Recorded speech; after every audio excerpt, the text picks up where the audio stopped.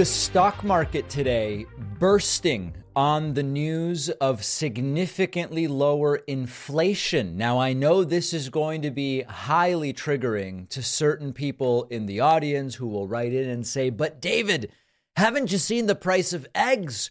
But of course, we don't measure inflation by the price of eggs that one person sees in one grocery store. And these are remarkable numbers. Zero inflation last month, lowering year over year inflation to 3.2%, the lowest year over year inflation number in about 2 years, and starting to get down to that rule of thumb, 2 to 3% inflation that is believed to be healthy and expected and desired in a standard classical understanding of macroeconomics, which has its limits, but I will explain. Let's do 3 things in this segment. Hopefully these are useful. I'll tell you what the news is. I will tell you why a little bit of inflation is considered desirable, and then we will talk about the consumer price index, or maybe we'll do the consumer price index first. So here is Yahoo Finance. Consumer prices unchanged in October. Core inflation rises at the slowest pace since September of 2021, more than 2 years ago. Consumer prices were unchanged from the prior month in October, as a drop in oil prices dragged down headline inflation, while core inflation rose at the slowest annual pace since September of 2021. The CPI showed prices rose 0% over the last month and 3.2% over the prior year. That's a deceleration from prices up 0.4% in September and 3.7% in the year ending in last September. Now, let me explain to you how this works. There are so many people confused about, wait, zero last month, but year over year, 3%, what's going on? I've actually been working on trying to figure out a chapter for my forthcoming book about the constant confusion that exists over many of these metrics. The unemployment rate, and people say, no, it can't be right. Well, you don't even understand what is being measured. The debt deficit, I don't know, which is which. A lot of people don't know. The way it works with inflation is we have 2 numbers. We have what was inflation last month, and then if you add last month's inflation data to the previous 11 months, what has inflation been over the last year? So the way it works is as follows. After September, in October, we learned that September inflation was 0.4%. If you then look at the 1-year period, September of 22 to September of 23, with the addition of September's 0.4 number, we came to a 12-month inflation number of 3.7%. So what did we do today? And I'm so sorry for the people that understand this, but so many people don't that I think this is useful.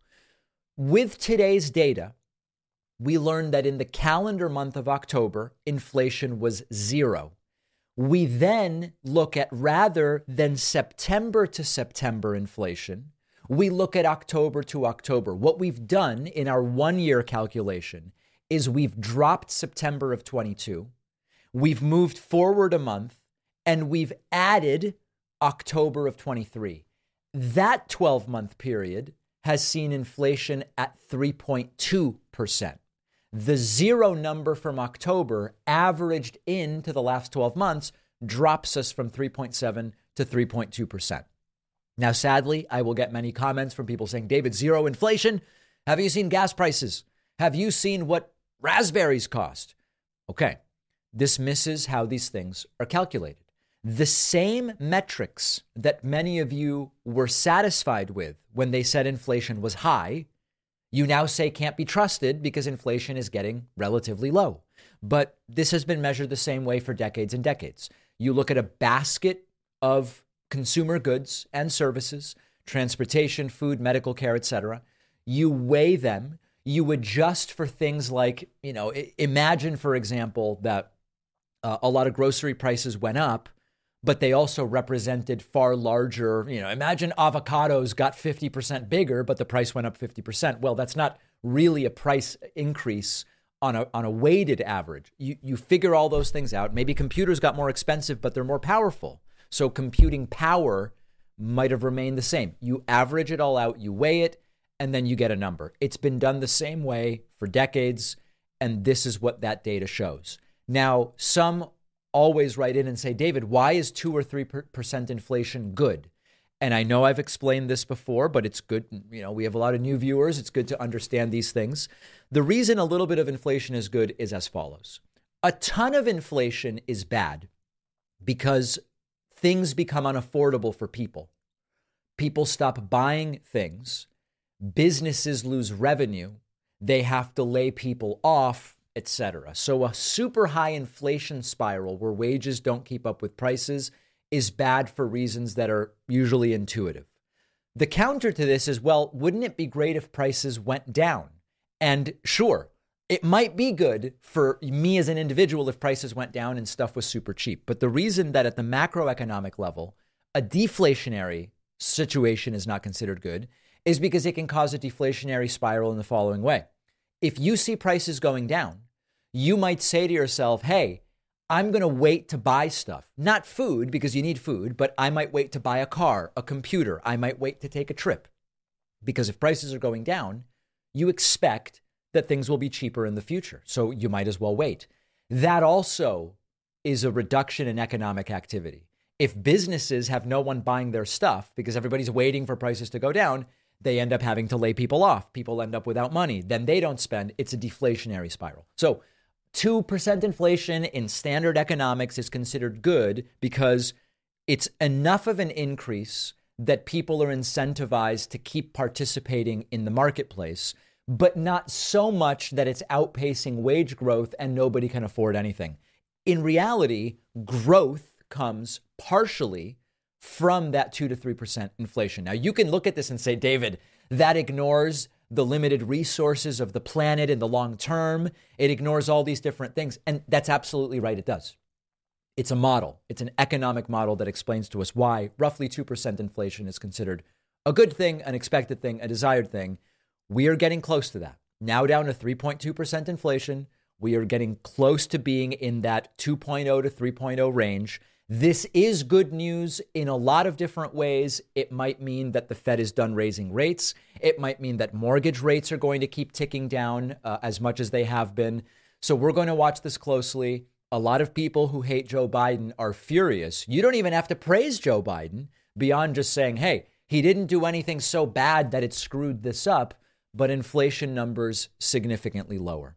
The Supreme Court has adopted an ethics code. Why might they do that? Well, I think many of you know why. Clarence Thomas is one reason why. But the ethics code has no mechanism for enforcement. So it is apparently another one of these optics decisions.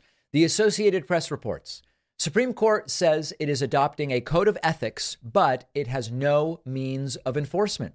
This is the first code of ethics ever adopted by the Supreme Court in the face of sustained criticism over undisclosed trips and gifts from wealthy benefactors to some justices. But the code lacks a means of enforcement.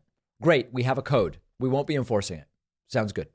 The policy was agreed to by all 9 justices, big surprise, does not appear to impose any significant new requirements, and leaves compliance entirely to each justice. Well, I'm a justice. I have a code. I may not have abided by the code. What's my punishment? I decide that my punishment is nothing. The justices said they have long adhered to ethics standards and suggested that criticism over the court over ethics was the product of misunderstanding rather than anybody actually doing anything wrong. Now, over the last year, we've learned about all sorts of apparent misdeeds ethically by Supreme Court justices. We have the undisclosed luxury trips and the wealthy benefactors of people like Clarence Thomas who got trips and real estate transactions funded by this Texas billionaire Harlan Crow. We then found out, in addition to that, that Justice Clarence Thomas failed to repay a large portion of an RV loan that he got from a friend. His friend gave him the loan, but then repaid most of the loan himself, $267,000, A lot of this, as you can see, centers around Justice Clarence Thomas, but he's not the only one. Justice Samuel Alito also took a luxury fishing trip with a Republican billionaire who has had cases before the Supreme Court. Alito did not recuse himself from the cases. He also did not even disclose that he was the beneficiary of one of those trips as required by law. So should there be some sort of ethics code for the Supreme Court? Absolutely. Should there be some means of enforcement or some kind of consequence if you don't abide by it? Without a means for enforcement, it's all pretty damn meaningless, to be perfectly frank. And so this does reek of, hey, we're taking some heat. Here's something we're going to do. We're going to claim we've basically been doing it anyway, but we're formalizing it. And then if nobody abides by it, or if we don't abide by it, there's really going to be no consequence anyway. There needs to be broader reform to the Supreme Court. I've talked for a while about term limits and a schedule of nominations such that we know in advance how many justices will the next 4-year term allow for the president of the United States. With 9 justices, you would simply have to figure out a rotation. Maybe it's 18 years, maybe it's 20 years, maybe it's 12 years. Different people can come to a different number so that we don't have this situation where we go, okay, wait, it's 2016, Trump versus Hillary. How many Supreme Court picks will the president get? Well, it might be 1. How old are the justices? Have they expressed interest in retiring? How's their health? How is this all looking? Trump might get 1, he might get 2, he might get 3. Well, turned out that it was on the higher end of the spectrum rather than the lower end. We could have a system where we know in advance, in the next 4-year term, there will be 1 nomination. There will be 2 nominations, whatever the case may be. And at least it would make it a little more concrete. It's not a maybe. If Trump defeats Hillary, he gets 2 picks. This will swing the court from 5-4 to 5-4 the other way. Now it's practical and it's concrete. This is just one idea, one reform that should be made. But certainly an ethics code with teeth is 100% necessary. Am I wrong? Am I too cynical? Is there more to this ethics code and I'm just not seeing it? Let me know in a comment. Let me know in an email. Think of your most personal emails. If you're using a free email provider, you should know that they're scanning every email you send and receive, even after you delete it. They're usually using the data to build a picture of your life to show you ads, which many find creepy. Our sponsor, StartMail, never scans or tracks your emails. Privacy is what comes first.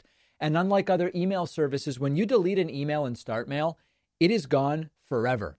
It also protects your data by blocking tracking pixels in emails, which companies and hackers can use to track you.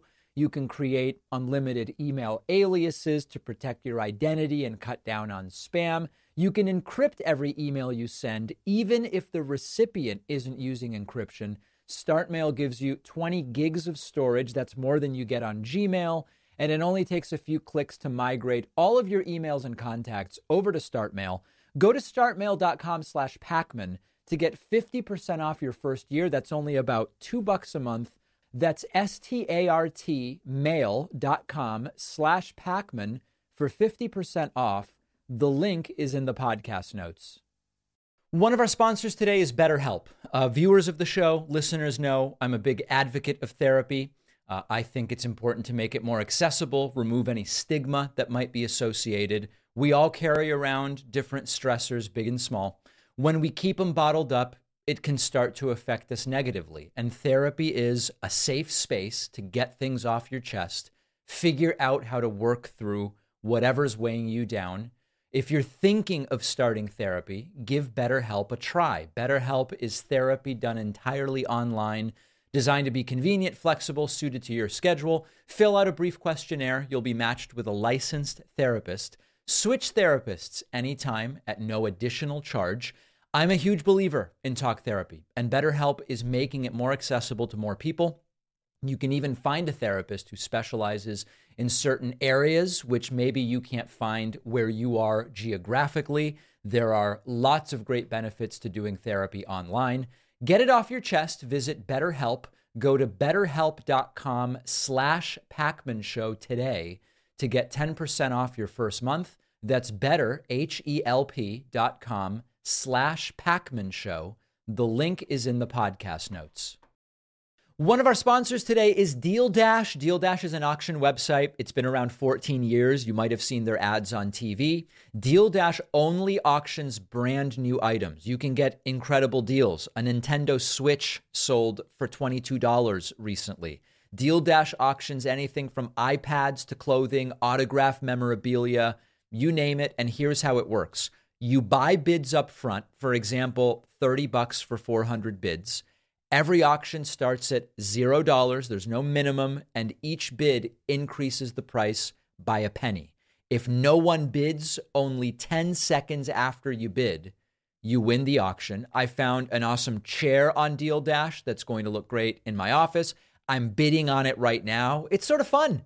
If you don't win the item, you can use the Buy It Now feature to buy the item at the listed price, and you get your bids back.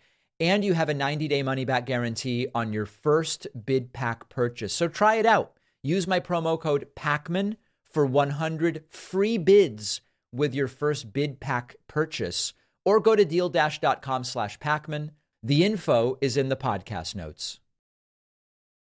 Former David Pakman Show guest Tim Miller is involved in a show called The Circus on Showtime. He interviewed failed Republican Arizona gubernatorial candidate Kari Lake, who's also now running for Senate for the forthcoming show.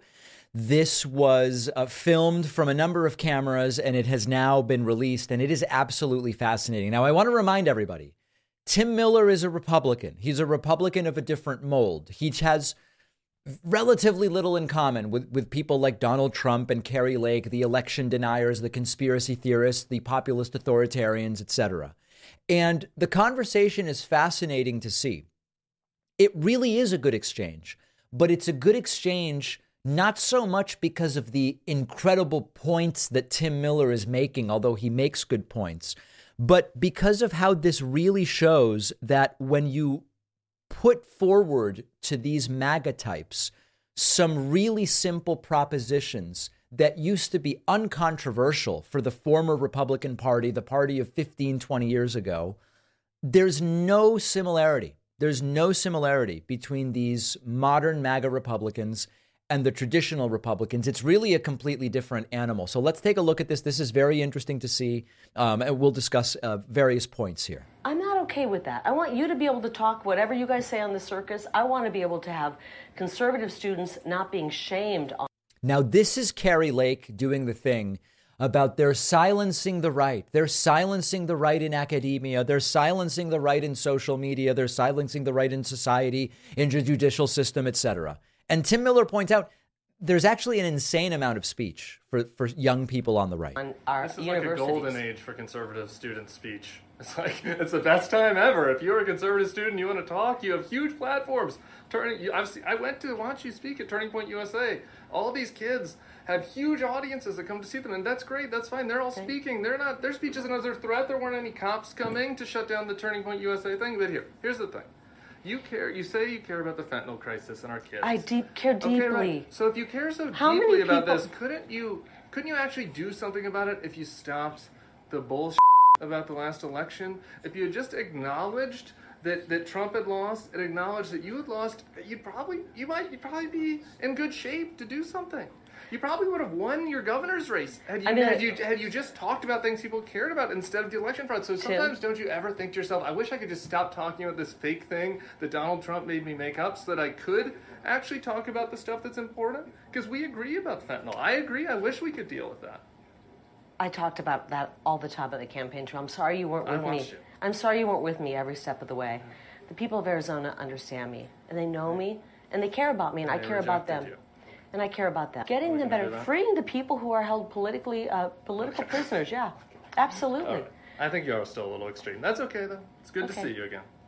So Tim Miller is pointing out that had Kari Lake not adopted, and when I say adopted, I really do think it's a character. I mean, Kari Lake used to have completely different politics, and I don't know how much of this stuff she believes. You know, later we're going to have some examples of evidence that Trump does really believe some of the things he said.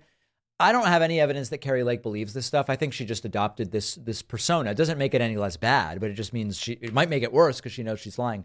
Tim Miller points out, if you just focused on stuff like fentanyl, if you focused on other things, instead of talking about how Trump actually won and how you actually won and talking about pardoning the January 6th rioters while claiming to be for law and order, if instead of that you talked about actual policy, you genuinely might have won in Arizona. And I think Tim Miller is right about that. Now, here, this gets weird. Kari Lake kind of strangely touches Tim. We can keep doing this. That's right. I'd love to. This. We have some areas of agreement. Love to. We agree on the fentanyl thing. And then you get into the other stuff. Oh, but the other sorry, stuff is I'm what not you have to do. The other I'm stuff is sorry what you have I'm to not do to making win. you happy. The other stuff is what I don't know why you're touching me. The other stuff is what you have I to know. do. She just kind of weirdly touches him. It's a really weird moment. The win is the thing. That's Sorry, the thing. I'm a mom. I'm sorry, I'm a That's mom. okay. I like to touch too, but yeah. you know, in an interview setting, it's a little uncomfortable. I'm sorry that we don't agree on everything, but what I am not sorry about is that I think that I do believe that we can agree that we both love America. We do. Well, I know that I love America. I do think that you were okay with Donald Trump trying to end the American experiment last time, so that makes me wonder how sincere your love is. But I do appreciate it. Thank you for your time. Good. Thank you for your time. This is actually maybe the most critical moment, which is very often when they're backed against the wall, there's really no substantive argument remaining to be made. They will say to other Republicans, listen, we both love America. And it's usually a throwaway and you go, yes, we both love America. But Tim actually has the right response, which is if you went out of your way, instead of talking about policy, to push a notion that would have allowed Donald Trump to become president, even though he didn't win, that might have allowed you to become governor of Arizona, Kari Lake, even though you didn't win. Do you really love America in the sense that you're against the democratic system that we have? How could you love America if that's the sort of thing that you push? Really well done by Tim Miller. I believe the full interview is going to be out this weekend, and we'll see if maybe next week we will talk about it. But when Tim is very well positioned. You don't have to agree on policy on everything with people like Tim Miller, Mitt Romney, etc. But they are very well positioned to at least get some of these MAGA Trumpists thinking, hey, is this actually the Republican Party that maybe I grew up with or that existed 10 years ago, 20 years ago? Has something gone completely off the rails with the Republican Party? I'm not saying it'll work. I'm not saying it'll save the party or bring them back to sanity. But it is these sorts of folks with really unblemished Republican credentials that maybe can get some of these voters thinking twice about their unflinching and blind support and loyalty to people like Kari Lake and Donald Trump. So we will see. Speaking of horror, one of the Trump rioters is running for Congress. And 10 years ago, I would have laughed this off. 15 years ago, I would have said, this guy's got no shot. This is a different era, and I'm not ready to say that. I'm talking about the so-called QAnon shaman. This is the guy who I can't imagine anyone in my audience hasn't seen. His real name is Jacob Chansley. He's the guy who rioted on January 6, 2021, breached the U.S. Senate chamber, wearing this strange kind of Viking hat with either a real or fake animal pelt. I don't really know. He is now going to be running because Congresswoman Debbie Lesko in Arizona said she is not going to be running for re-election. That is going to be an open seat. Now, you might remember that this guy, Jacob Chansley, was sentenced in November of 2021 to 41 months in federal prison. As the Axios report says, his lawyers said during the court proceedings that he disavowed QAnon and Trump. He was released to a Phoenix halfway house last March. AZ Central reports Arizona prohibits people convicted of felonies from voting until they have completed their sentence and had their civil rights restored. However, the Constitution doesn't bar convicted felons from holding federal office. So this guy can't vote yet on the basis of his criminal convictions, but nothing stops him from running for a seat in the House of Representatives. I am leaning towards this guy is not going to win. But it is not a scenario like 10 or 12 years ago where we would say someone like this has absolutely no chance. Trump is proof of that. 10 or 15 years ago, we would have said, even in the Republican Party, which was already going in a very strange direction at that time, even in the Republican Party, someone like the QAnon shaman would not have a shot. And if you claim to support the founding fathers, how could you possibly support someone who tried to interfere with the system of checks, balances, and procedures and the peaceful transfer of power that the founding fathers put in place? You couldn't. And yet Republicans might. If you claim to support law and order, how could you then go and say, well, even though this guy was convicted of crimes, I think it was unfairly done or whatever, and I'm going to elect him to the Congress of the United States? Well, you would think that there's a conflict there, a contradiction, a double standard, and there is. But this is the modern MAGA Republican Party. And so the smart thing to do would be not to look away from this seat. Hopefully, there's a Republican primary challenger that defeats this guy to prevent it from even getting to the November ballot.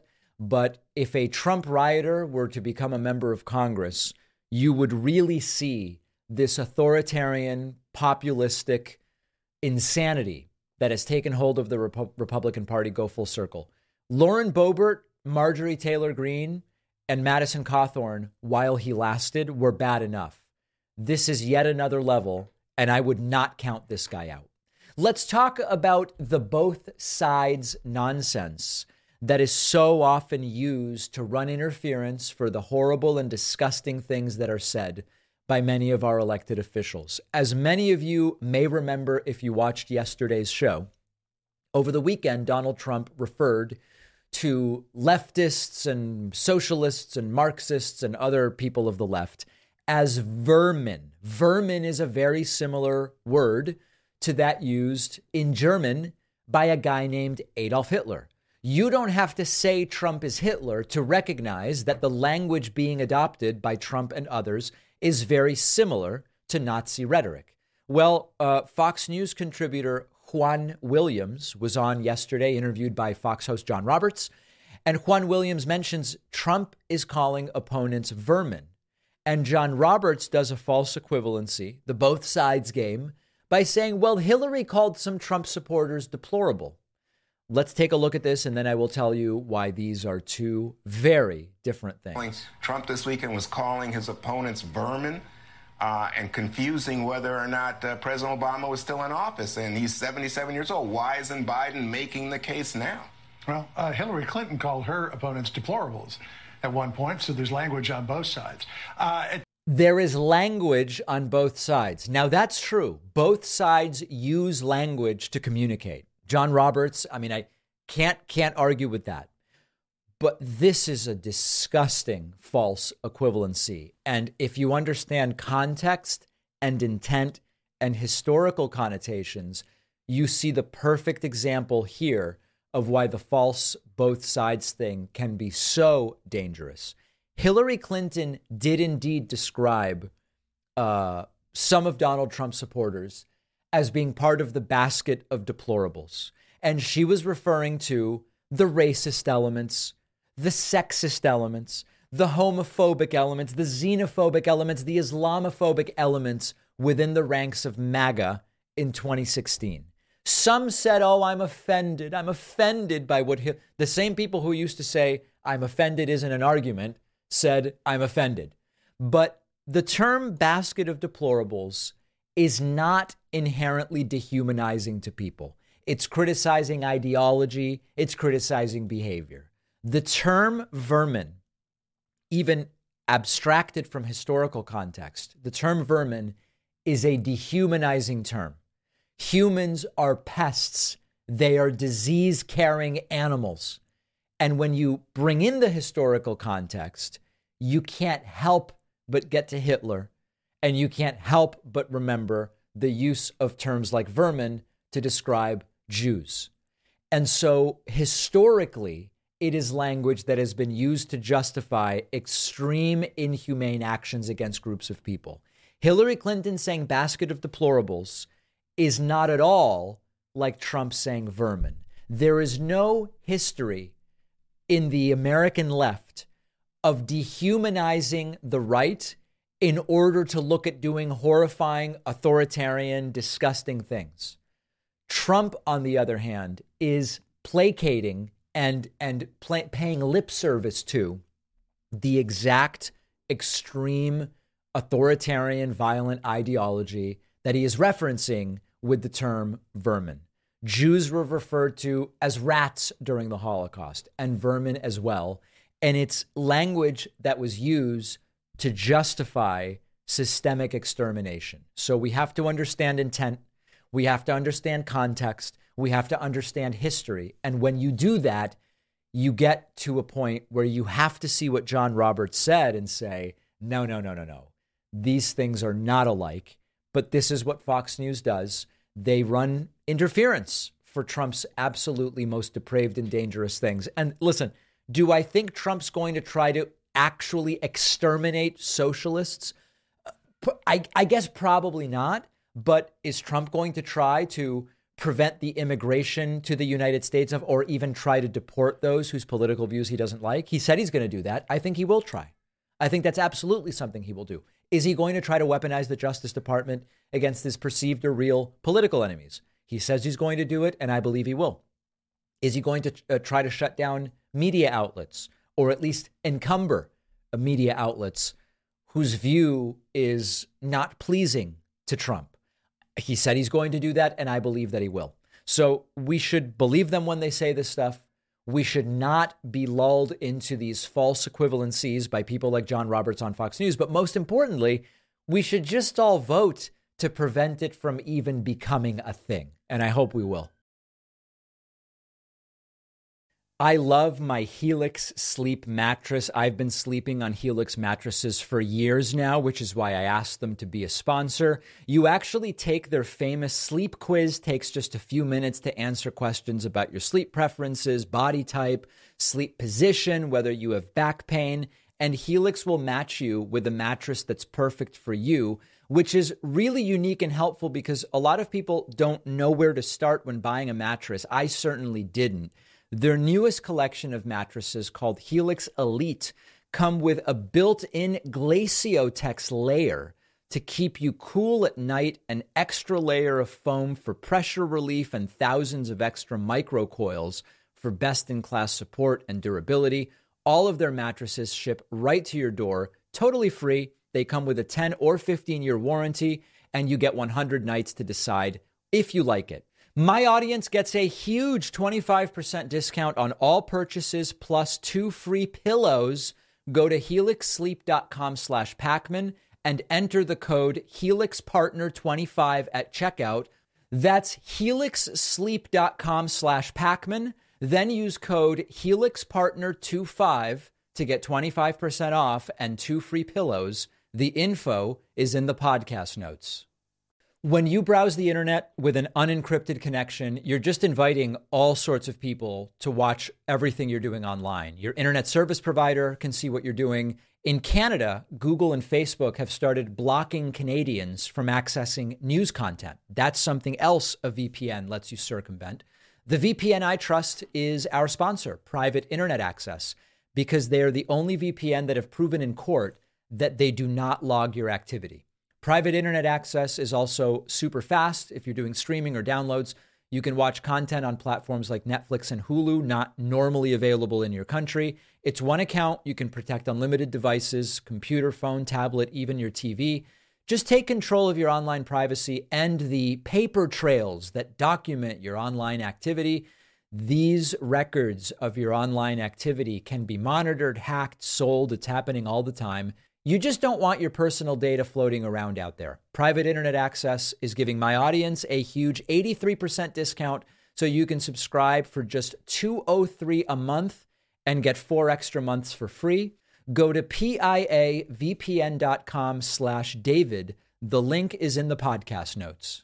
One of the real fears and dangers in the context of Project 2025 and a potential second Donald Trump term is that whatever restraint existed in Trump's first term when it came to getting total and complete loyalist yes men and yes women in Trump's cabinet and around him would be completely removed and unrestrained.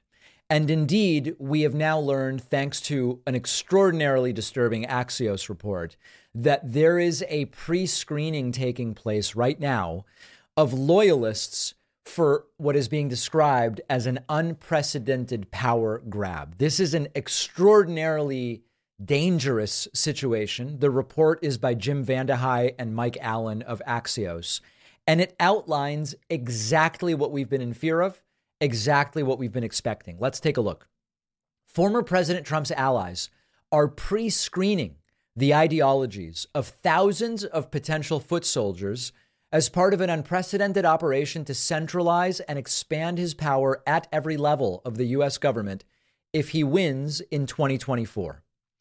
Hundreds of people are spending tens of millions of dollars to install a pre-vetted pro-Trump army of up to 54,000 loyalists across government to rip off the restraints imposed on the previous 46 presidents. If you think you know the extent of this, you probably don't. The screening for ready-to-serve loyalists has already started, driven in part by AI from tech giant Oracle. Social media histories are being plumbed. When Trump took office in 2017, he included many conventional Republicans in his cabinet and key positions. Those officials often curtailed his behavior and power. Trump himself spends little time plotting governing plans, but he is well aware of a highly coordinated campaign to be ready to jam government offices with loyalists willing to stretch the traditional boundaries. If Trump were to win, thousands of Trump first, it's not America first, it's Trump first loyalists would be ready for legal, judicial, defense, regulatory, and domestic policy jobs. His inner circle plans to purge anyone viewed as hostile to the hard-edged authoritarian-sounding plans that he calls Agenda 47. This also is sort of overlapped and intertwining with the Heritage Foundation's Project 2025. So here's the critical part to understand. There's Trump's cabinet. In Trump's cabinet in his first term, there were some slightly more restrained people. Rex Tillerson, for example. And I'm not praising these people. I'm just saying they were slightly more restrained. This is crazy to say because he's such a warmonger. But John Bolton was not willing to do anything that Trump wanted. He was willing to do some things, but not anything. So you've got the cabinet. But this is not about the cabinet. This is about actually taking over the entire departments of the federal government normally staffed by career federal government employees. A lot of these folks, if you work in the State Department, if you work as a career Defense Department employee, you might have personal politics, you might not. Some of them are apolitical, some of them vote, some don't vote. But the point is, these are career officials who understand, I am here in a non-political role. I am here regardless of whether the person in the White House is a Republican or a Democrat or some third party, if it ever becomes a real possibility. And those are the people that Donald Trump wants to replace and instead install partisan, outrageous extremists to really reshape and take over huge aspects of what are often non-political elements of the government. This is Steve Bannon loves this. People like Steve Bannon, when they talk about, we're going to deconstruct the administrative state. When folks talk about, we'll get rid of the Department of Education and we're going to get rid of the IRS and all these different things. Getting rid of them is not very realistic. But the possibility of completely taking them over with unhinged loyalists, that's not an impossibility. And so when we think about voting in November and we think about, well, what action can I take? What's my list of possible actions? I can vote for the Republican nominee. I can vote for the Democratic nominee. I can write in someone else. I can vote for a third party candidate. I can stay home. I can encourage others to stay home or encourage others to vote. When we think about all of our actions, we really need to keep 2016 in mind and the Supreme Court picks that could have been Hillary Clinton's instead of Trump's, and how we would still have Roe v. Wade if that were the case. And then we need to say, which action gets us closer to another 4 years of Trump or DeSantis, although it's looking unlikely, or Nikki Haley? And is that an action that I'm comfortable taking? Is that an action that I'm going to feel able to defend depending on what happens? I know where I am. And it's really important to understand that there is a contingent of the left that will say, David, that's centrism. David, that's establishment hackery. We're not going to get the revolution we need with that sort of thinking. Well, remember, I'm not an accelerationist. You know, sometimes people write in, people write to me, they say, David, you know, there's look at all these socialists who are furious with you for what you're saying. Don't you feel a need to respond to them? No, I'm not a socialist and I'm not an accelerationist. I believe that history has shown that the biggest progressive victories come on the heels of incrementalism. Oh, but David, that's not sexy. That's not hot. That's not going to make Tucker Carlson hot like the M&Ms used to make him. Right. But I care about reality. You look at the progressive era, you look at the New Deal era, you look at the civil rights era. Those are the three biggest, I don't know if I call them eras literally, but those are the biggest three eras of real progressive change. And they came over a couple of decades in many cases based on who's on the Supreme Court.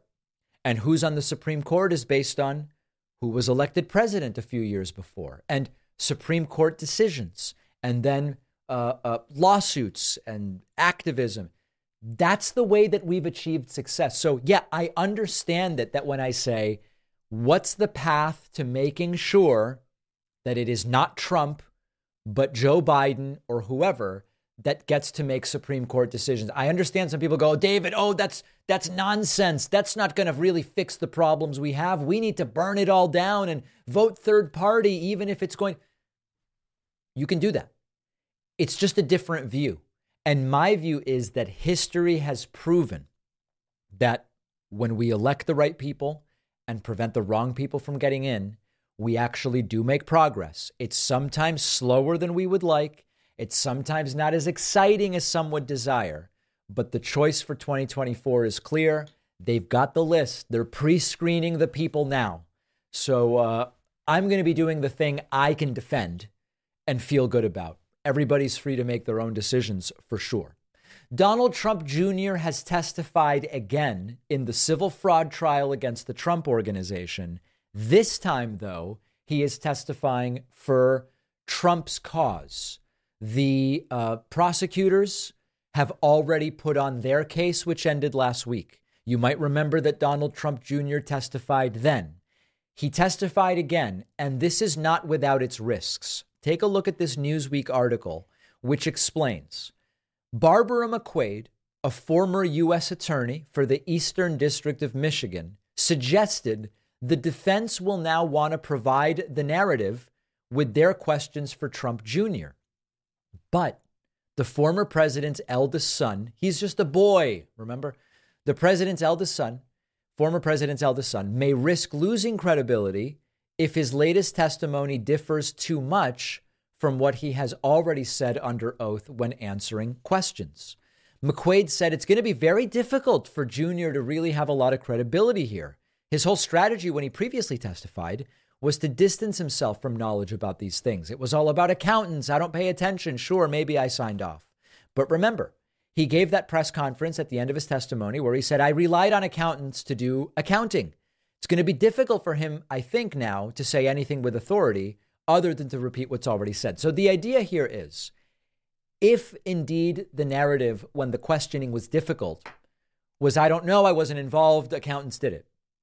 If now Trump's lawyers try to spin a convenient line of questioning wherein he asserts a whole bunch of knowledge, if that knowledge he asserts, while it may be convenient to the case, comes at a direct conflict with what it previously said about I wasn't involved in any of that stuff, this could be a real problem, particularly when you're talking about a bench trial, not with a jury.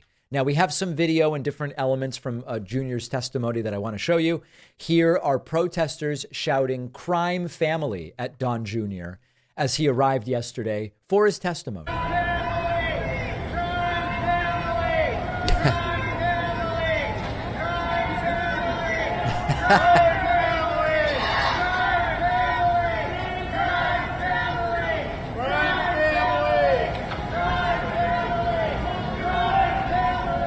All right, so there is Don Jr. smiling as the hecklers shout "crime family."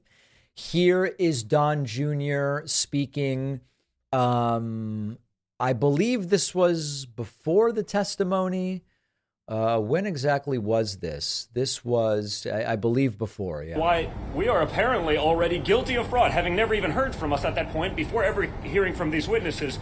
So that's why, it's a little bit ridiculous, right? You can't even make your case before, oh, wait, this is it. Well, the document that you're relying on this, I'm not supposed to rely on a Big Five accounting firm, like one of the biggest accounting firms in the world. I can pay them millions of dollars. I rely on them to do accounting, but I'm supposed to know more than them. By this logic, insurance companies are going to start suing patients for listening to their doctors. Right? Do you understand? Am I supposed to know more? Oh, Don Jr. doesn't know anything about it. I'm not an accountant. I'm a business guy. I went through each and every one of our deals. Had they asked me those questions, I could have very easily answered them, but I can't answer questions. I am an expert, but they didn't ask me. We know, you know about everything. About a document that literally everyone acknowledges I had nothing to do with it. I rely on the accountants to do that. Okay, so Don Jr., it's never totally clear what point he's even trying to make. It's whatever's convenient at the time. Here are some images of Don Jr. and Letitia James in court yesterday morning. Donald Trump I don't even really know how to describe what he's doing, kind of smirking, I guess, a little bit towards the camera. Attorney General Letitia James also in court, but not at the lawyer's table, rather sitting behind. Many people, including Donald Trump himself, very triggered by what he described as a smirk on her face. She is sort of smirking, I will admit. She did sort of seem to be smirking there. And then lastly, here is Don Jr. after his testimony or during a break in testimony saying that if his father ends up banned from doing business in New York City as a result of this trial, New Yorkers will be begging Trump to come back. This is sort of like a tears in my eyes story. The great city will realize what's going on. They'll realize the destructive practices here. They'll realize just how insane that is. And they'll be begging for guys like Donald Trump to come back to New York City to reshape the skyline as he's done for decades. The great city will... There you go. If they indeed say to Donald Trump, sir, you're not allowed to do business in New York anymore, people will just be lining up crying, saying, please, sir, we need you doing business in New York, as if one guy is really going to totally reshape the city in the way that these MAGA Trumpists want to see happen. So we'll see what the entire defense looks like this week. This is indeed a bench trial. It is not about convincing a jury. It's about convincing a judge. And the normal lawyering, I don't even necessarily want to call them tricks because that's demeaning in maybe a way that it shouldn't be. But a lot of the typical mechanisms that you might use to influence a jury, at least in theory, would not work when it comes to a judge. So let's see what sort of defense they put up. We'll see what happens today, tomorrow, have a kind of wrap up on it on Thursday. And then we'll see ultimately what the judge decides. This one is coming to an end, and it is serving as a sort of preview of the sort of environment that we are going to see when Trump's criminal trials finally start. It is going to be nuts, that's for sure. Have you seen these people search sites? It's a big data privacy problem in the United States. They publish personal profiles on millions of Americans for people to see.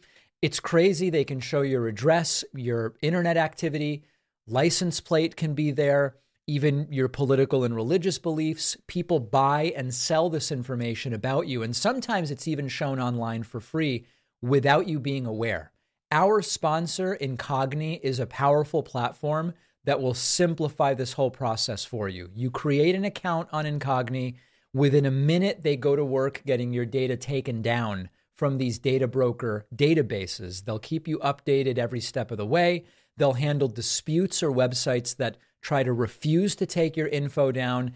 It can cut down on robocalls. It can make you less susceptible to scams. Even identity theft is a risk that they can help mitigate. Folks, you do not want this type of personal information floating around out there. Let Incogni take care of it for you. The first 100 people to use the promo code PACMAN get 60% off when you go to incogni.com/Pacman. That's incogni.com/Pacman.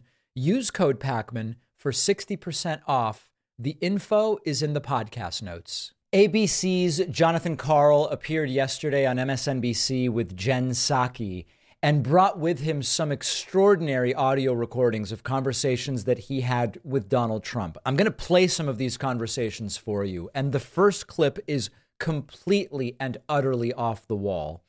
And in this clip, let's just play. I don't even understand how to explain this to you. Trump seems to really believe that there's a path for him to be reinstated president. This is after he's left office. This is after Joe Biden is president of the United States. We continue to talk about who are the true believers, who are the ones just saying this stuff. Earlier in the show, I told you I believe Kari Lake is not a true believer. I think she's I believe in saying whatever I need to say in order to get attention from people. And maybe that's that Trump won, maybe it's not. Mike Pillow, I've said I think is probably a true believer. With Trump, it's harder to know.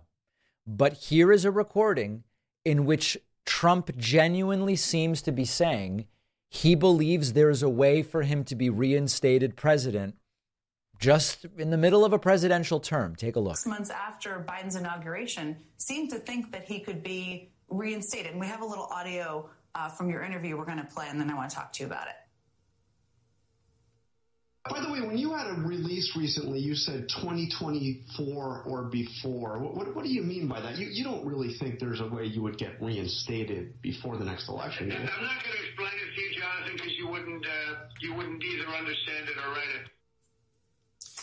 I mean, this is incredible, and this is one of the things for all the things that you saw over the course of the Trump presidency. This one really stood out to me for the post-presidency. Mm-hmm. Mike Lindell, the MyPillow, election-denying, guy, he was out saying that Trump was going to be reinstated, and he had an oddly specific date. He said August 13th. This was right before that, shortly before. And this was right before that. I figured this was like a QAnon wacky thing that was out there. But I saw this press release that he had put out, and it wasn't a press release about it. It was about something else, and then it was actually criticizing NBC. But the last lines of it were 2024 or before, and that's why I asked if he, and you can see he's like, I'm not going to explain it to you. So he's not denying it. But what I found is he was actively pursuing this. He was talking about it with everybody who would listen privately, and he seemed to truly believe that there was going to be a series of steps that would happen in these states that he lost, and that Donald Trump was going to be able to go back into the White House. Joe Biden was going to be evicted, and that there's a story. I mean, it's not, by the way, just 6 months. Because what I learned is that interview was about 6 months. Yes, but it kept on going on into last year, into 2022. He actually went to Mo Brooks, who he had endorsed running for Senate in Alabama. Who's quite conservative, I think people should be. Mo Brooks, I mean, let's put it this way. He wore body armor to the. This is, you could really forget everything else that Donald Trump did just on the basis of that and that belief that Biden's president, but they might be able to go and get me back into the Oval Office somehow. They might be able to do it somehow. I don't exactly know how. Just that alone is arguably disqualifying for Trump from the presidency. And as we all, I think, understand, if you do remove a sitting president, they don't bring back the last guy. There's a line of succession, and that's missing from so many of these discussions about how this actually works. Here's the full story about Mo Brooks and what Trump had cooked up with Congressman Mo Brooks. Kept on going on into last year, into 2022. He actually went to Mo Brooks, who he had endorsed running for Senate in Alabama. Who's quite conservative. By the way, I disagree with Jen Psaki. Mo Brooks, there's nothing conservative about Mo Brooks. He's an extremist ideologue. There's nothing conservative about him, but okay. Mo Brooks, I mean, let's put it this way. He wore body armor to the speech outside the White House on January 6th. He was the first guy to lead the objections in Congress to Biden's certification. So anyway, Mo Brooks, he called Mo Brooks up and again, on an unannounced call, and Mo Brooks told me he picked it up, and he made a series of 4 demands of him. And the demands were all related to this reinstatement thing. He wanted Brooks to go out and call on Biden to be removed from the White House, call for a rerunning of the election, and for Trump to be reinstated as president. And Mo Brooks, again, in a pretty extreme Trump diehard, said, no, that's unconstitutional. I can't do it. And Trump then a few days later withdrew his endorsement. But this is what was going on. He really thought that something was going to happen, the Cyber Ninjas audit in Arizona and everything else, that it was all going to come to this big culminating moment. This is based on actual conversations with Trump. And it seems to answer the question, did Trump actually... So there are 2 different but related questions. Did Trump really think he won? The answer might be no. Trump seemed to believe that there was a way to get reinstated.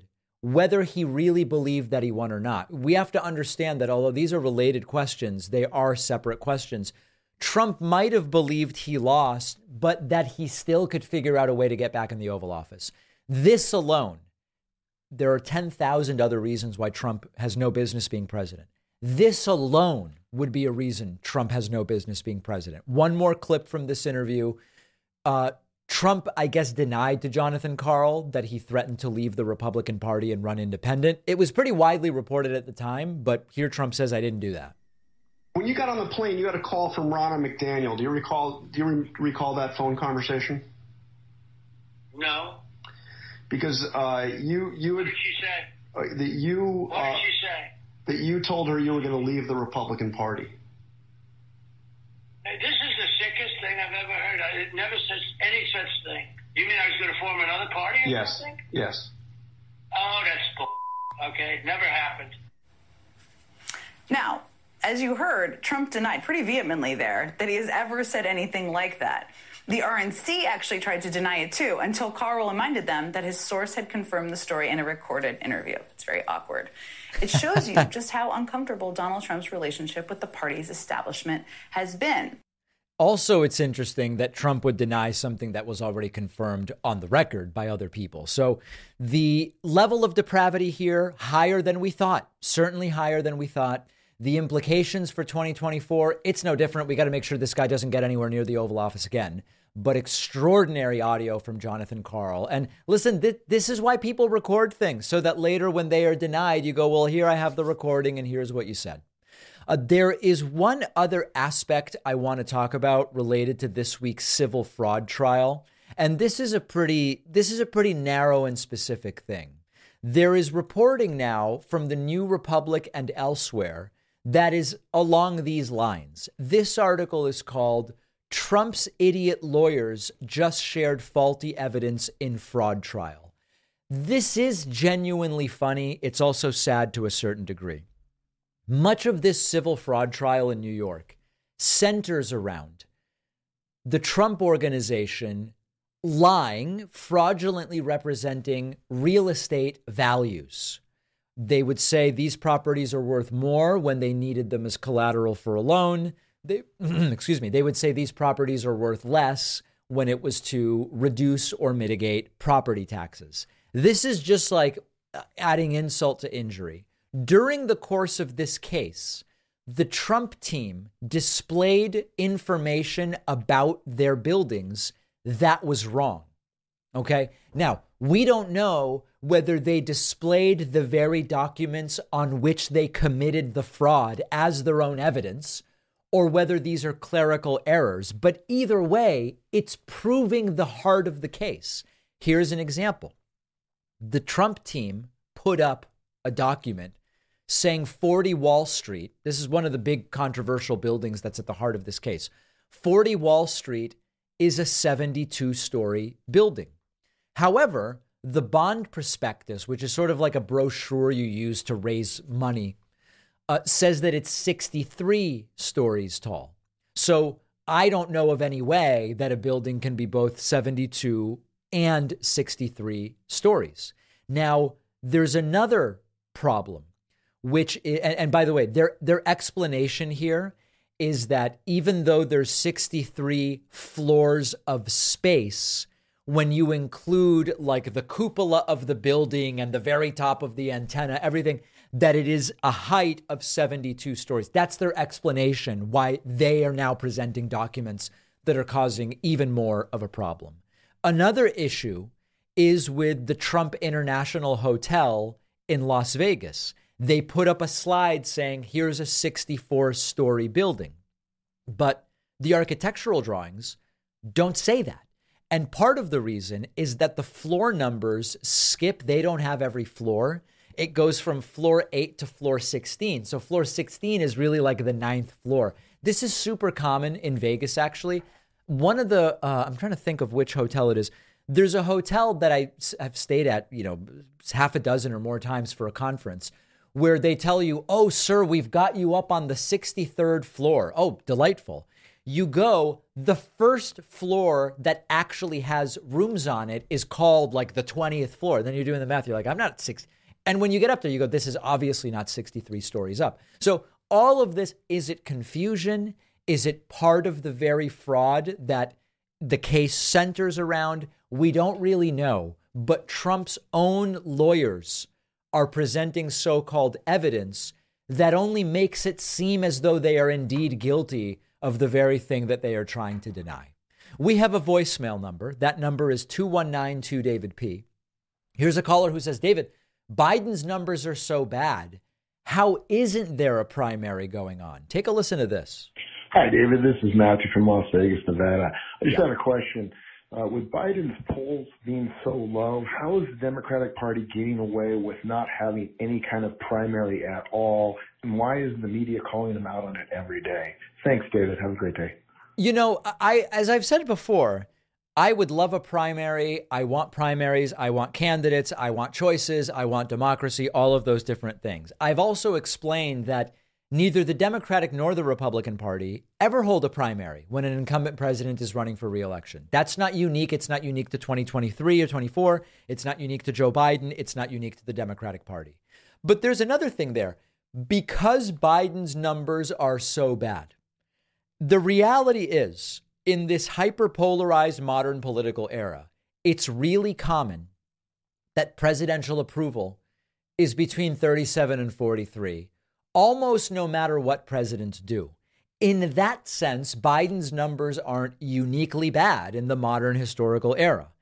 If you're talking about Biden's primary numbers, he's overwhelmingly winning. In fact, I could even probably pull up some of these. But when you look at primary numbers, you see that Biden has between 68 and 77% of the Democratic primary vote. So if you're looking, I don't know which numbers this caller is talking about, but approval numbers, pretty standard in the modern political era.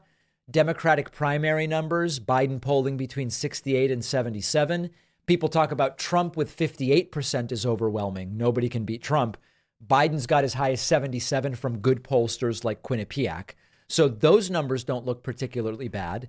And then when you look at hypothetical general election polling, certainly you can find polls that have Trump up. In fact, there's these are state polls all from Bloomberg. But when you look at national polls, you see Trump's up 2 over Biden, but Biden's up 2 over DeSantis. These are really common numbers a year out from an election before the Republicans have even chosen their nominee. So I take issue not with the idea of a primary. I'd be glad to have a primary. Anyone who wants to run should run. Let voters vote.